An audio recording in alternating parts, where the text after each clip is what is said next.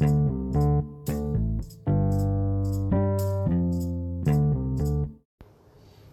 good morning. So last we left off, I think we kind of walked through the family tree on your grandparents, both mother and father. We kind of walked through that. And I think we can kind of pick up. So your parents have been married. They've opened up a bakery, brand new newlyweds, and I think you got some siblings. So tell me a little bit. Yeah, I had 7 of them. 6 that I know and remember, because one of them died. But anyway, my oldest sibling is my sister, Ria, and she was born in 1921, August 1921, and of course, that was a long way before me, and she went through school, and well, Mom was still young, and when she got out of school, Ria kind of ended up taking Mom's place for the store, so that she was running the store, more or less, and I think she was 14 when she got in there, and she got the routine. It takes a certain knowledge, you at 14 you still have to learn a lot. And but she did a perfect job. She really liked it, and it seemed that the customers liked her a lot, and so that part was taken care of, and soon enough the second one came, and that was... Well, going back to your oldest sister, what was she like? She a happy person, sad person? She was, my oldest sister was kind of serious. She never joked much. She may have with customers, but to me, she almost acted like a mother. Okay, yeah. Because she was, well, maybe she was that much older. I think there's 9-10 years difference, right. More than that. But anyway, yeah, she was nice, and she was when we all played together, like on a Sunday when there was nothing doing. She was the same as the rest. So how sorry, was it, you said 10 years between you and your sister? Yeah, she was 1921 and I was 1931. Yeah. But she was August the 13th and I was December the 26th. Right. So it is That's a pretty August. big gap when you're that young. Yeah, so, and she was, and that is when I was born. So by the time I got old enough to know that is my sister, but it takes a few years before you start remembering. Right. And so I must have been about 4 years old. And when we were playing something, we all played together. But they took the lead in it, and I always got a role. It's almost like you have a stage play. Yeah. And you were like the tree in a play, and she was the actress. Yeah, more or less. And is there anything she like? I know she took care of the store, so she was, from 14 she's running the business. Do you have any hobbies or any like musical instruments, anything like that you can remember from her being interested in? No, any boyfriends? All I remember later on, when she got older, she got a boyfriend, and then the war broke out, and the boyfriend was from a family, and there was this man. He lived on the outskirts of the village, near where the forest starts. Was big cattle field, and then the forest. And this man, he had 13 kids. Wow. All 13 were boys. and his wife died with the youngest boy. So the oldest guy took it upon himself to take the place of the mother, and he was running the cooking, the kitchen, and the laundry, and he really took right over. And then that was Lou, it was the oldest. And then you had Franz, and that was my sister's boyfriend. He came in for cigarettes or whatever, and or buying a loaf of bread, or usually two, because too big a family, one loaf wouldn't do, hardly for one meal. But anyway, they got to be good friends, and you know how those go, those 5 chips. And when the war broke out, with all those boys around and living where they were, the old man knew of a Jewish family, and he hid them because, being Jewish in the war, Hitler and Jews, you know how it goes. Now, were they Jewish, the family themselves? No, they were just regular. This is a regular farming family like the rest of the village. But he felt that a duty, he could afford. He had a room, and they lived out. They had a last house. It's like the end of the rail. Like when I was in Fort Church, in Churchill, there's the end of the railroad. You can't go any further. The stake comes up and boom. So it was quite safe to look after this family, husband, the wife, and 2 or 3 kids. But the problem was that the Jews did not get any coupons because they're not supposed to be there. They are not... coupons, you're talking about food coupons, right? Pardon? When you say coupons, you're talking about food coupons? Rations. Yeah. Okay, yeah.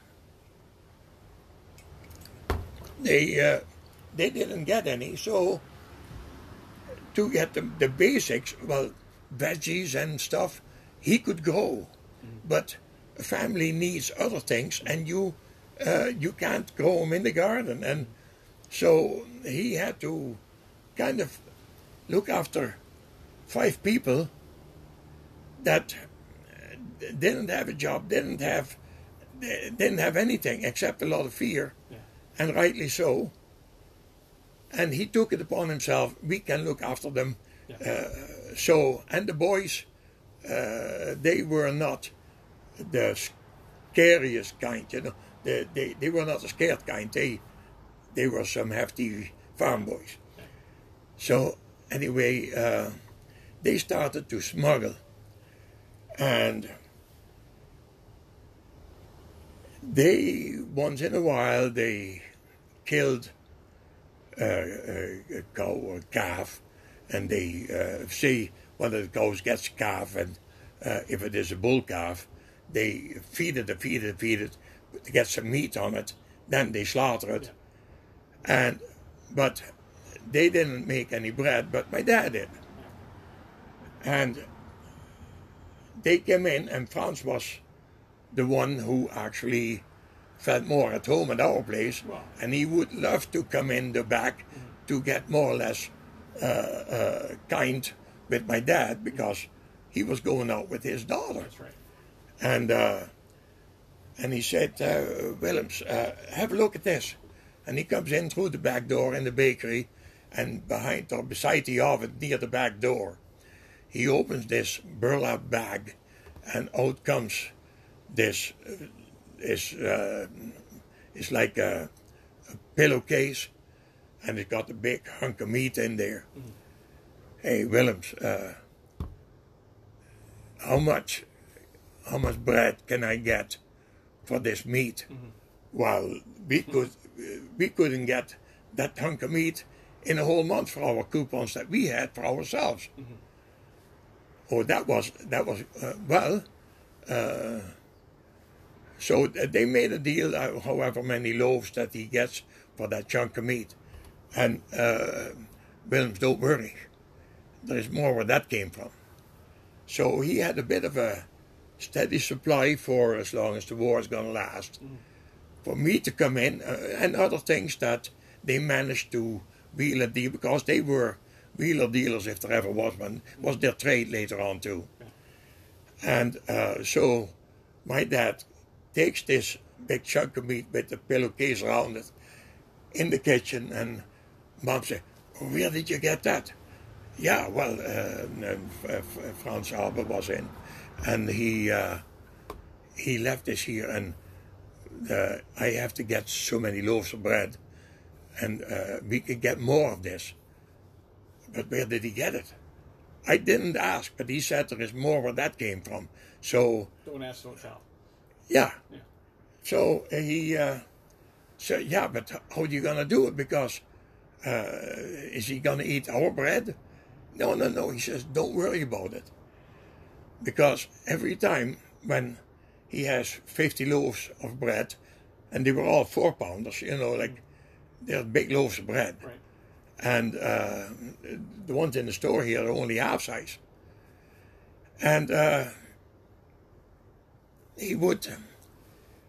they sit there to rise under the cover, and as they get bigger, and just before they're ready to be shaped and put in the pan, he goes along there and he knows, that one and that one and that. He knew which loaf was for who. They were already ordered or made, and they just needed baking or something, and he would just pinch a little piece off and a little of each one, and that made a loaf of bread.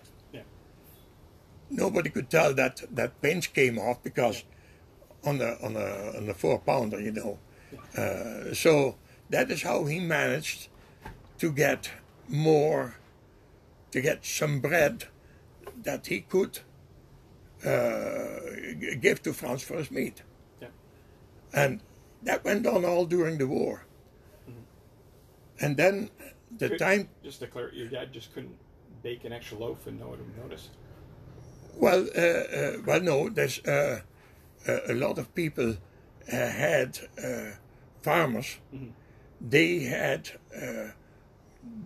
grain, flour, because they couldn't control that.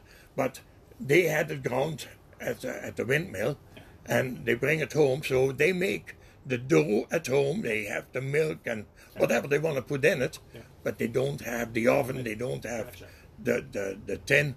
So they bring it in, and my dad would write the names of all the different people that brought that dough to have it baked, and he put that ticket in so that they get their own dough. And some of them were a bit suspicious about it, because are we getting our own loaf back? It doesn't look so good. Well, of course it doesn't look so good, because if you don't mix it properly, you can't expect a loaf that you get from the bakery. Right.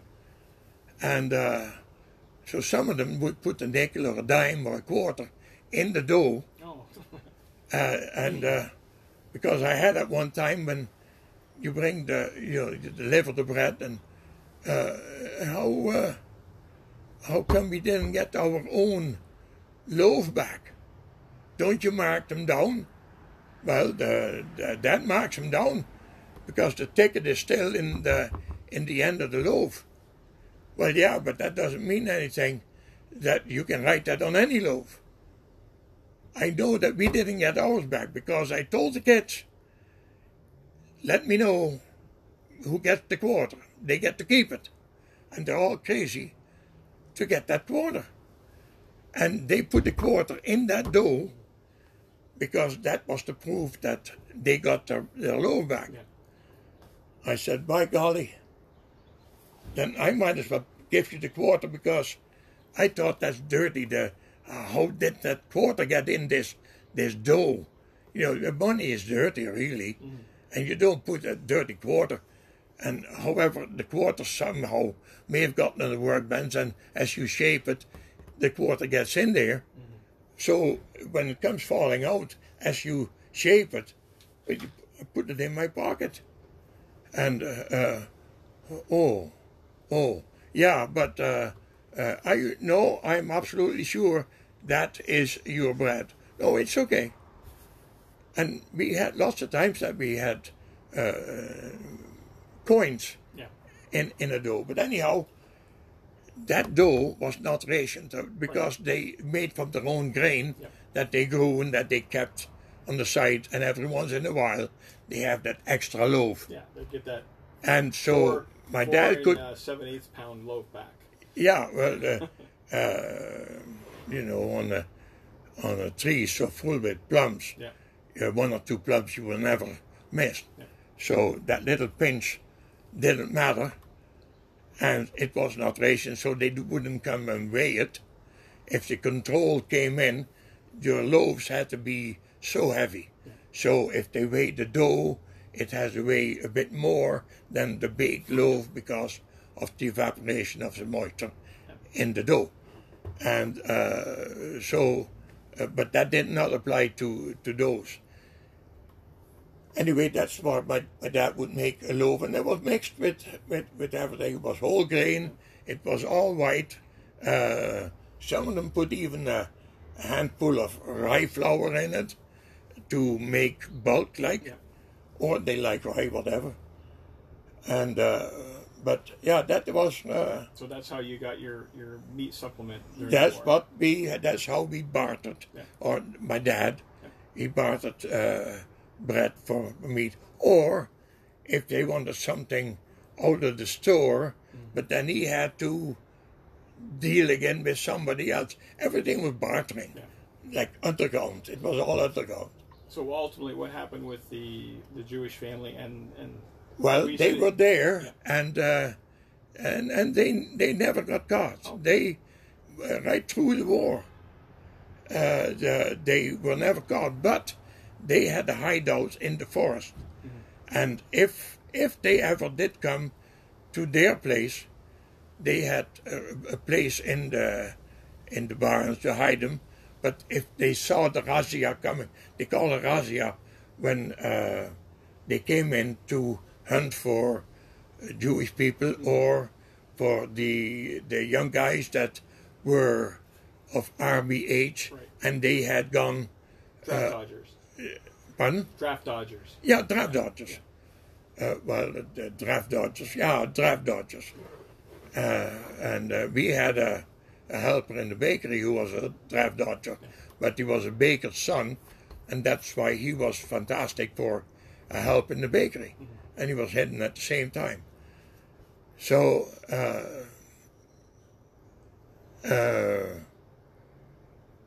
Ria, she ended up meeting up with Franz, or she got, and then Franz had a package of cigarettes that was pre-war that he kept for quite a while, but he didn't want to keep it at home, and because with 13 boys, don't trust the brothers.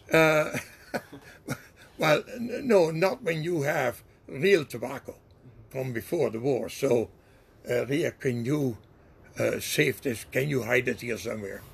And Ria knew where to put it, so there was no problem.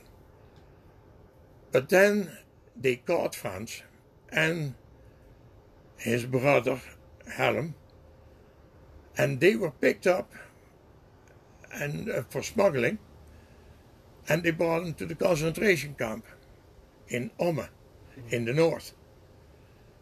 And usually when you went there, you didn't come back. And there was this pack of cigarettes, and Ria had that, and she knew that, and how is Franz? She didn't hear from him, you can't write. Yeah. And he couldn't write, he was in there. And 1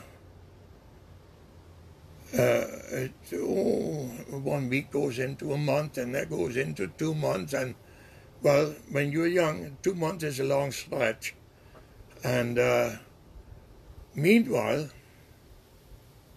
she is in the store as always, and her future husband, he came in the store to buy a pack of cigarettes, but they were the rationed ones, you know, the ones that he had coupons for.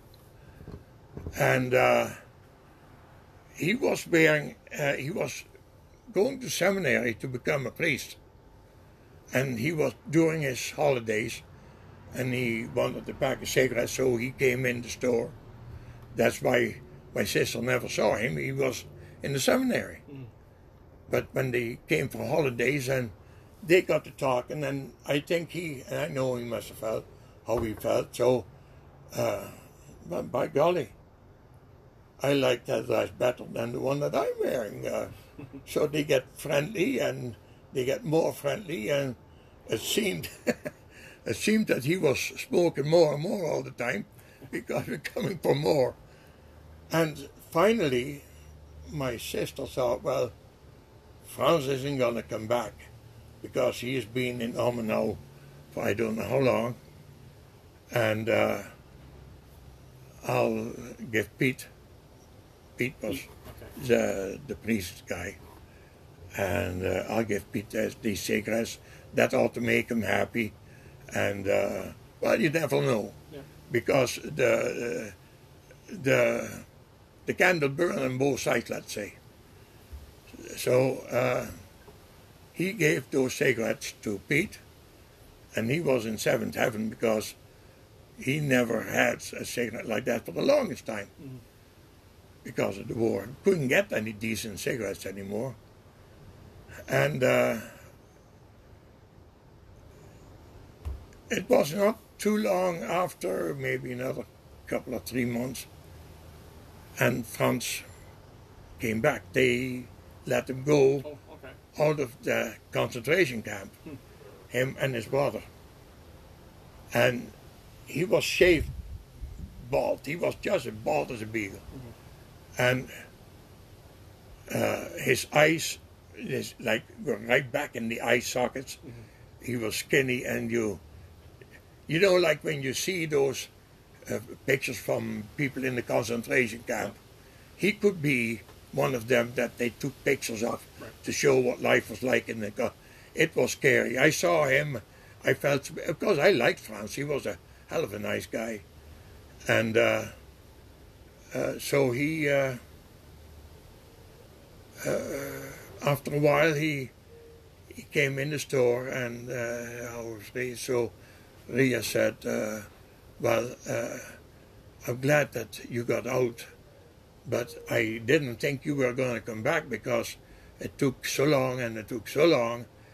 And then Piet came in. He was home for holidays, and he came in for some cigarettes, and I sold him some cigarettes. And the next thing I know, he said he wasn't going to go back to the seminary, and well, we started to go out. And I gave him your cigarettes because, well, I don't smoke, he said, but I wanted to do him a favor, and I gave him. So you gave him, first he steals my girl, and then he takes my cigarettes, and she felt bad, but there were no cigarettes. She could not replace them with anything else.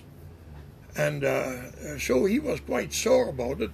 Funny thing, I saw Frans in 1978, the first time I went for holidays, and I was on a bike going to the next village to my friend, and I meet him in town just past the church, and he gets off his bike and he looks at me, "Albert?" I said, "Yeah." "Well, it's a long time." So he comes up and, "Yeah, I remember, and I remember this, remember that," and well, we were talking for quite a while. And he said, "You know what happened?" And then he told me the story about those cigarettes. And I said, "Well, Frans, that wasn't fair, but I didn't know about it." I said, "And even if I had, there was nothing I could do about it." But I said, "I'm sorry. I feel very bad that she did it." I can understand what motivated her, because well, somebody, they'll answer. So I just left it at that. And we talked for a while and went our own ways, and he got married, and I don't know if he had any kids, but he seemed quite happy. It was the same Franz that I knew from the war years. And then, of course, right after the war, I didn't see him because I went to the seminary. And that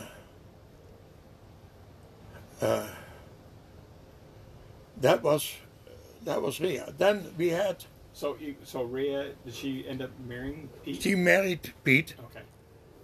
And they had 2 kids. With the third one, she died.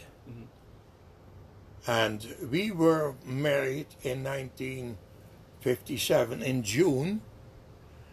And in August of 57, she died because she should have gone to the doctor, but everything is fine, nothing to worry about. But the child was dead, and she died of cadaver poisoning. The dead body in her poisoned her blood, and she died. Yeah. How old was she when she died? Rhea was 36. And Peter remarried later, and I saw his second wife later on my other vacation one time. And the 2 girls that survived, there was Tony and Annette. And Tony was named after my mom, Tony. And Annette was named after Pete's mom, Antoinette. So they went hand in hand to school on the weekday, of course. And this guy came in with a car, drunk, mounted the curb, hit Tony, dragged her, she got hooked on the car, and her sister, who was holding her hand, was standing there empty-handed, and Tony was being dragged, I don't know how many feet, and that's where they picked her up, and she was dead. So the one that was named after my mom died at an early age. I think she was around 9 or so. And I've seen Annette for the first time because I was in Canada when Annette was born. I was still home when Rhea got married in 53, but in 54 and in 52. Rhea got married in 52 because Mom was at the wedding, my mom, and my mom died in March, the 3rd of March, 1953. So it was in 1952 that they got married. I have pictures from that. And where was I? So Rhea and Pete, they got married. Did they move out of Oplo, or they? No. Rhea stayed to work in the store. She worked in the store, right? Because he had no kids, and he had a job looking after the coupons. They were still on at the time. It took several years before the rationing stopped. And anyway, Rhea she had a diploma for, you had to have diplomas for everything there. And she got a diploma, and at that time, shortly after the war, the law came in that somebody needed to have that diploma, or you could not sell your dry goods in the store, whatever you sell in the grocery store. So is it like a retailer diploma, or? Yeah. Okay. And but she had to be able to tell by the look of the coffee bean what brand it was. Was it Arab or whatever, from whatever country? And the same with the grains. You have the different kinds of grains. You tell them apart, and that's quite a tough exam that she had to do, but she made it. And so she kind of kept coming home, and by then, of course, she got a wage that helped our own family. Mm-hmm. And then Annie went in the store for a while, and then Who's Annie? Annie is my second, Okay. as my youngest sister. She was the second girl. Okay, so she's the second one born. So Rhea and then Yeah, Ria and then Annie. Okay. And so she fell in, but then I don't know. I wasn't home, so well, Ria was coming to run the store for a while. Yeah. And Annie was running the household because Mom was sick. She had cancer. Yeah. And I think I already told you that Oh, she died. Yeah. when she was put behind that machine gun, when the Germans were looking, those SSers, they were looking for the road signs. That Oh yeah, but Yeah. your dad, yeah. anyway, Mom was couldn't run the household. She was sick. Yeah, so Annie take care of the household then. And she was running the household, and she worked like a horse.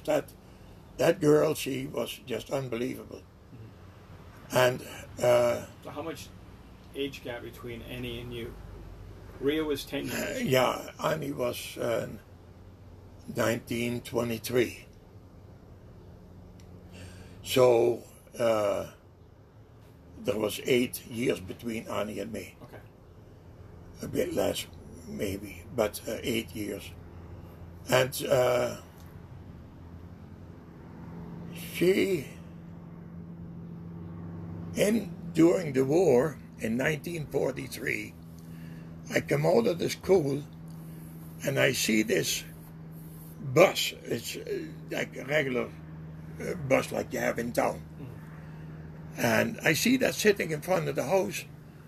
And I thought, what the hell is the bus doing there? Because that was not one of the buses that would come by. And it's just like a big water tank that you know, like a 40-gallon tank, except it was bigger than 40 gallon, sitting on the running board right behind the chauffeur's door. And it had a little lid on the bottom, and it goes open, up, open, shut, open, shut, open, shut. And behind it, when it opened, you could see the fire.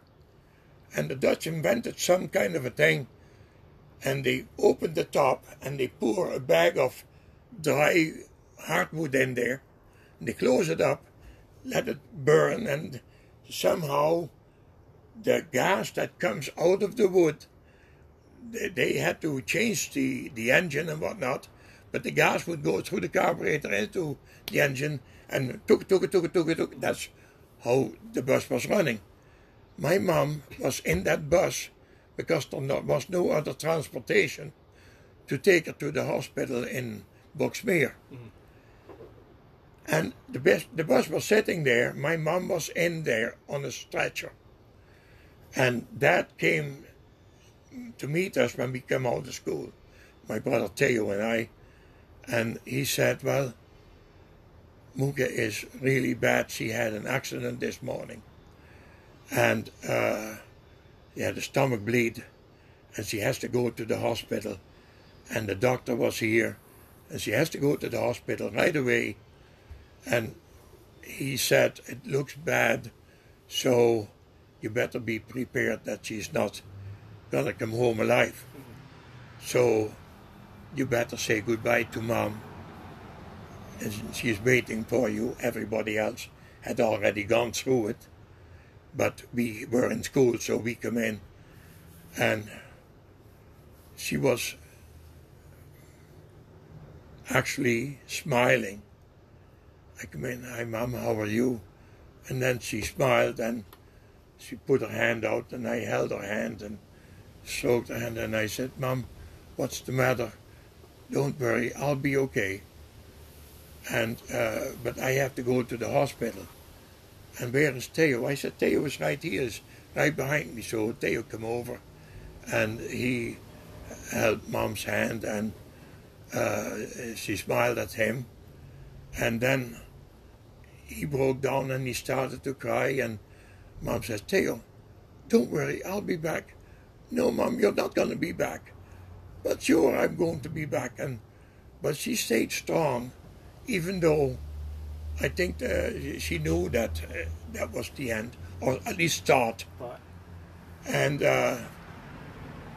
so we went out the back door of that bus, and Mom is gone, and everybody's sitting there with red eyes, because we all had to say goodbye. It was the end of the road. And the bus went tick, tick, tick with that gas generator. And about a month or a couple of months later, Mom came back. She had to stay in bed, but they took her from there to the Canisius Hospital in Nijmegen, because the hospital in Boxmeer, they were not equipped to look after that. So that's where she went, and when she came home, and slowly was getting better, but she never really recovered.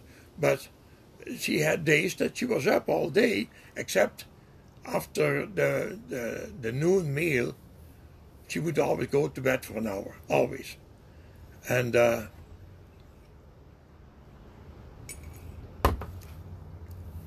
in 1953 she died, so she got 10 years, a bit less than 10 years after that, more than what we were afraid it would be.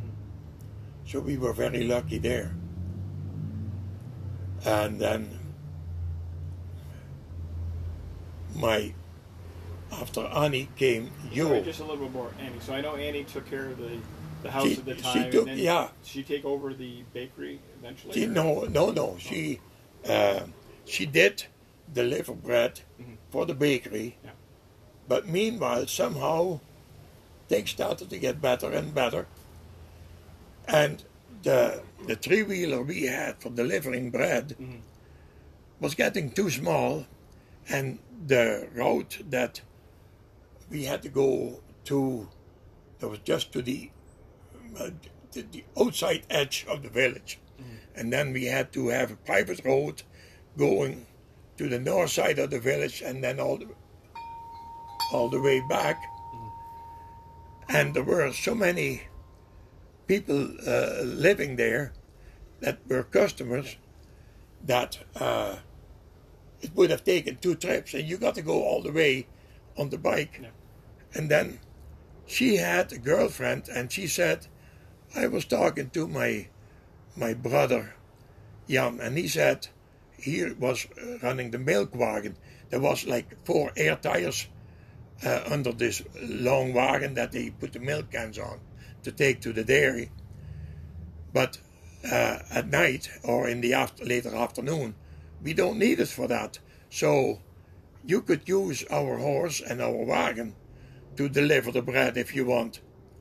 You know, you want a couple loaves of bread or something, and then we can use that wagon.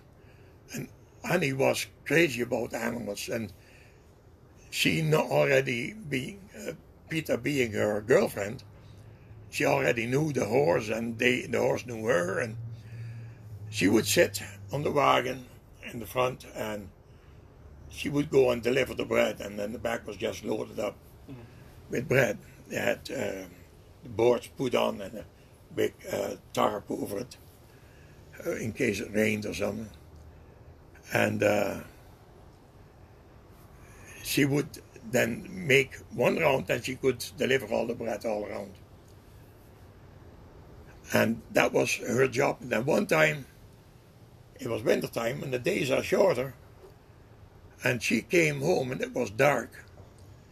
And my dad was worried, because, and rightly so, here is, in the village, no traffic to speak of, and this girl is going with horse and wagon, coming around and through the forest. That private road was through the forest, and owned by the guy that owned the forest, and coming home.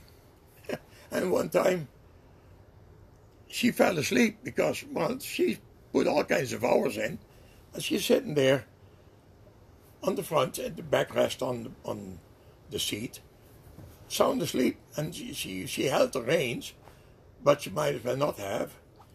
And the horse knew where to go, and clock at the clock at the clock at the clock, and the horse went around the bend and around the bend and come home and sitting in the driveway. And when the wagon stopped, the wheels were not making any noise. The click, click, click from the horse's hooves was not there, and then she woke up and she looked around. How did I get here? The horse went home on the driveway by itself.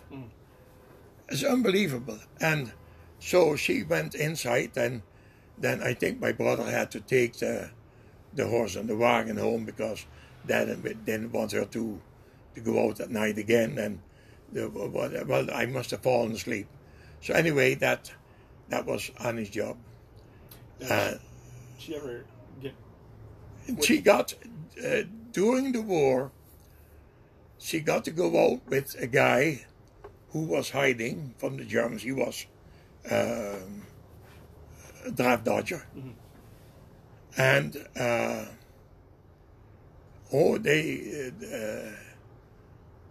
they had a very nice relationship. And the war was over, and he goes back, and it's still on. But soon after the war, the Dutch wanted to go and reconquer the colony Indonesia. So he was of age, and he was stuck in the uniform and sent to Indonesia. And, well, they were going out together. They were boyfriend, girlfriend. And he was writing letters. In fact, I was writing letters to him while I was in the seminary. And I was asking him for some Indonesian plants. I was saving up leaves and flowers and dry them and then have the story, because I got this book that can identify all the plants and stuff. I have it upstairs still here. And so I was writing back and forth, not emailing, didn't exist. But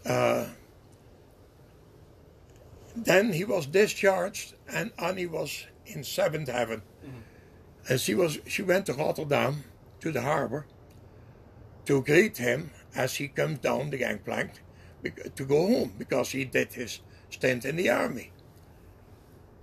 And there was a woman from our village standing there, and she also had a bouquet of flowers, like my sister did, for her boyfriend. And his name was George, Sjors, as they say it in Dutch. And as he comes down the gangplank, and she is all excited, and he walks straight into the arms of the woman with that other bouquet of flowers. And Annie stands there looking at it, and Sjors, Sjors, and she waved. He never waved back, nothing.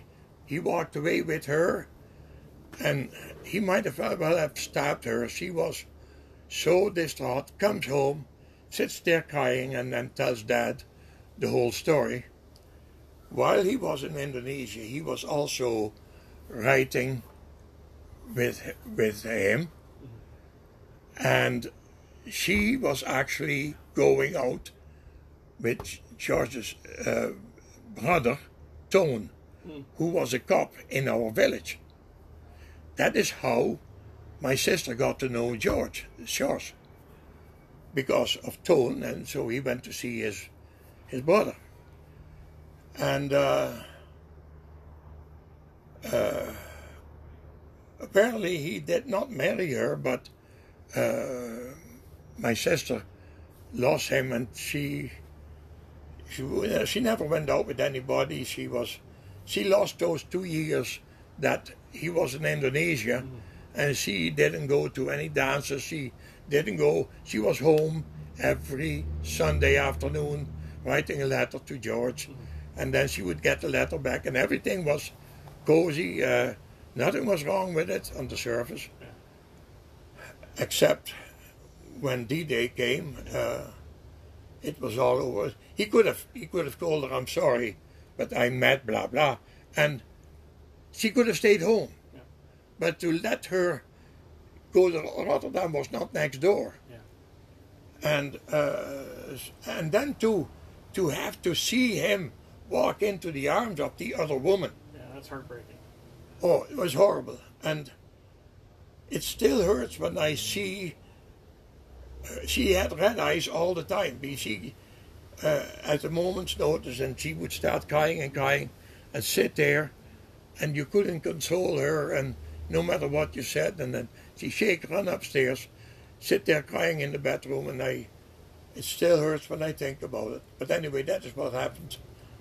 So she never married, never had kids. She never had children, but she eventually went out with a guy a few times, but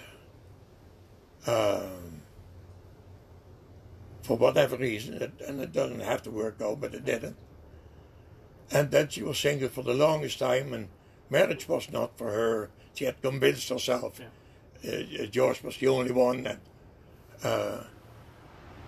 finally, she is delivering bread again later on, and she comes on that long route, and the guy from the other bakery, and he has been here a couple of times, Toon Vloed, and he was a friend of my school friend, a brother of my school friend, Johan. But Toon was there, and he was short a loaf of bread for this widower who had a little house at the edge of the forest, and he had to go all the way back to town to pick up a loaf of bread to bring to him, because he ordered this loaf of bread, so he had to get it. And he saw Annie, and his sister was good friends with my sister. So, and his sister Annie and my sister Annie, they're both Annies, but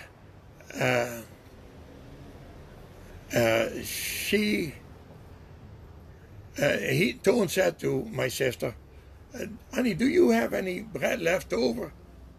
"Yeah, I think I have 1 or 2 loaves." And because she always loaded a couple more, just in case somebody wanted, but Toon didn't, because you got to run it on the bike sitting in front of you, and you got to steer it all the time. So he said, and since he was just working there at that bakery, he was delivering bread, that's all he did. He said, "If you don't mind," he said, "this guy here, he needs a loaf of bread, but I don't have any left. And if you have an extra one, then you bring it in there, and then tell him that I asked you to bring it." And this man's name was Fafiani. I tell you name, but anyway, he was a widow, and he had a son who was mentally challenged. But so Annie went up there, and he said, well, Toon asked me, he was out of bread, and he asked me if I would bring a loaf of bread, because he couldn't bring one, and he wouldn't have to come all the way back to bring it here. "Oh, no, he says, that's fine. He says, as a matter of fact, I like you a lot better." And he said, "How if you were to when do you bring bread?" "Well, on Wednesday and Saturday."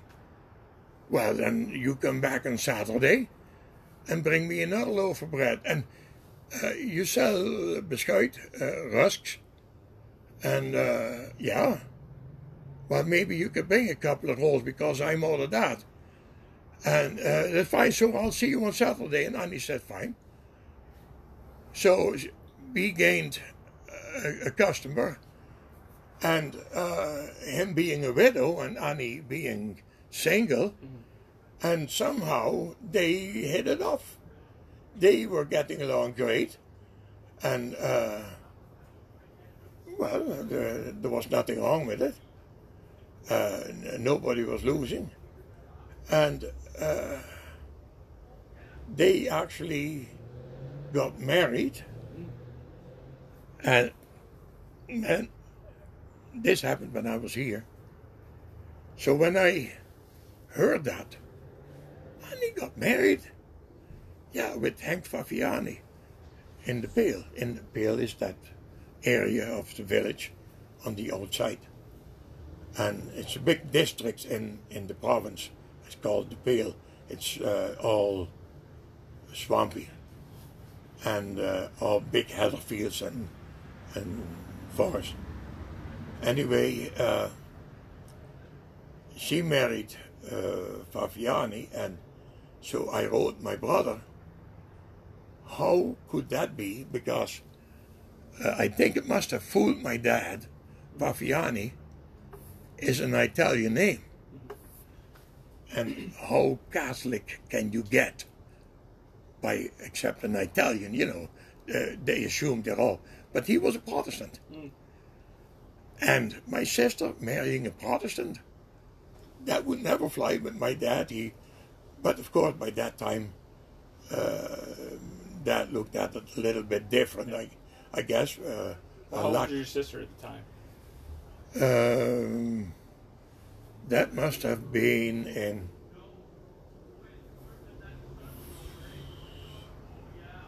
I think in the mid-60s, so Annie was 23, 33. She must have been in the late 30s or early 40s, around that. Yeah. And that was going fine, but then Faviani died, and she was a widow. And she was that for a couple of years, and somehow she met this guy, and he was a widower, and he had 3 daughters. And they started to go out together, and she married him because he was looking for somebody, not so much for a wife, but for a mother, kind of for his daughters, and for somebody to run the household, doing the cooking and what have you. And she, and then when he died, years later, they were married for quite a while. Then she got a child's part. So she didn't inherit anything big, but, and that was, I think they determined that beforehand. The girls were getting whatever the estate was worth, say $100 for simplicity. There's 3 girls and then my sister. So that's 4. That means each gets 25. Yeah. So she got the child's deal, the child's part. And that's what she did. And she just carried on with life until a few years later she got, she was that much older again, and she moved back. She was living in Gebert with this widower. And then when he died, she moved back home to Uplo. And she got a little townhouse for the age, for the old people, for retired people. They could rent this little townhouse. The town had built a whole row, and that was around the old ruins of the castle that where the people lived that started the village of Uplo. And they had a castle later on. The castle was ended up in ruins later on, and there was a moat around it. The moat is still there, and there was one tree that started to, or that was growing on that little piece. But my sister was living right there until Oma went there, and she for holidays, and she went to visit my sister. And then Annie said, well, I'm out of sugar. I go to the neighbor and get some sugar. So half an hour later, she is still not back with the sugar. And Mom, she is sitting there. Where did Annie go? What happened? And so finally she did come back. And so, where you been? Oh, well, where's the sugar? What sugar? Well, you said you were going to get some sugar. Oh, I forgot. I got to talking to whoever. And she forgot that my wife was actually there. And then she said, well, I think there is something wrong with her. And sure enough, they checked her out and Alzheimer's. So my brother had it. He was kind of looking after her interests and her finances and whatnot, Harry. And he had it checked out by a doctor to certify, yes, she had Alzheimer's and she could not be on her own because it was all gas and whatnot. And if she leaves that on without a flame or whatever, you poof. So she was put in a home where I saw her for the last time. And then after she died. And but I visited her in that home, and it was not the Annie that I knew. And she came with my kid brother to Canada one time when we were living in Whitby. And she was very normal. There was nothing the matter with her. But it's Alzheimer's nasty. It's nasty. It's got to be a curse. Imagine if I had Alzheimer's, I wouldn't know a bloody thing. And now I can relive my life anytime I want, which I do, faithfully every day. Yep. How old was Annie when she passed away? She died in 1997, 77.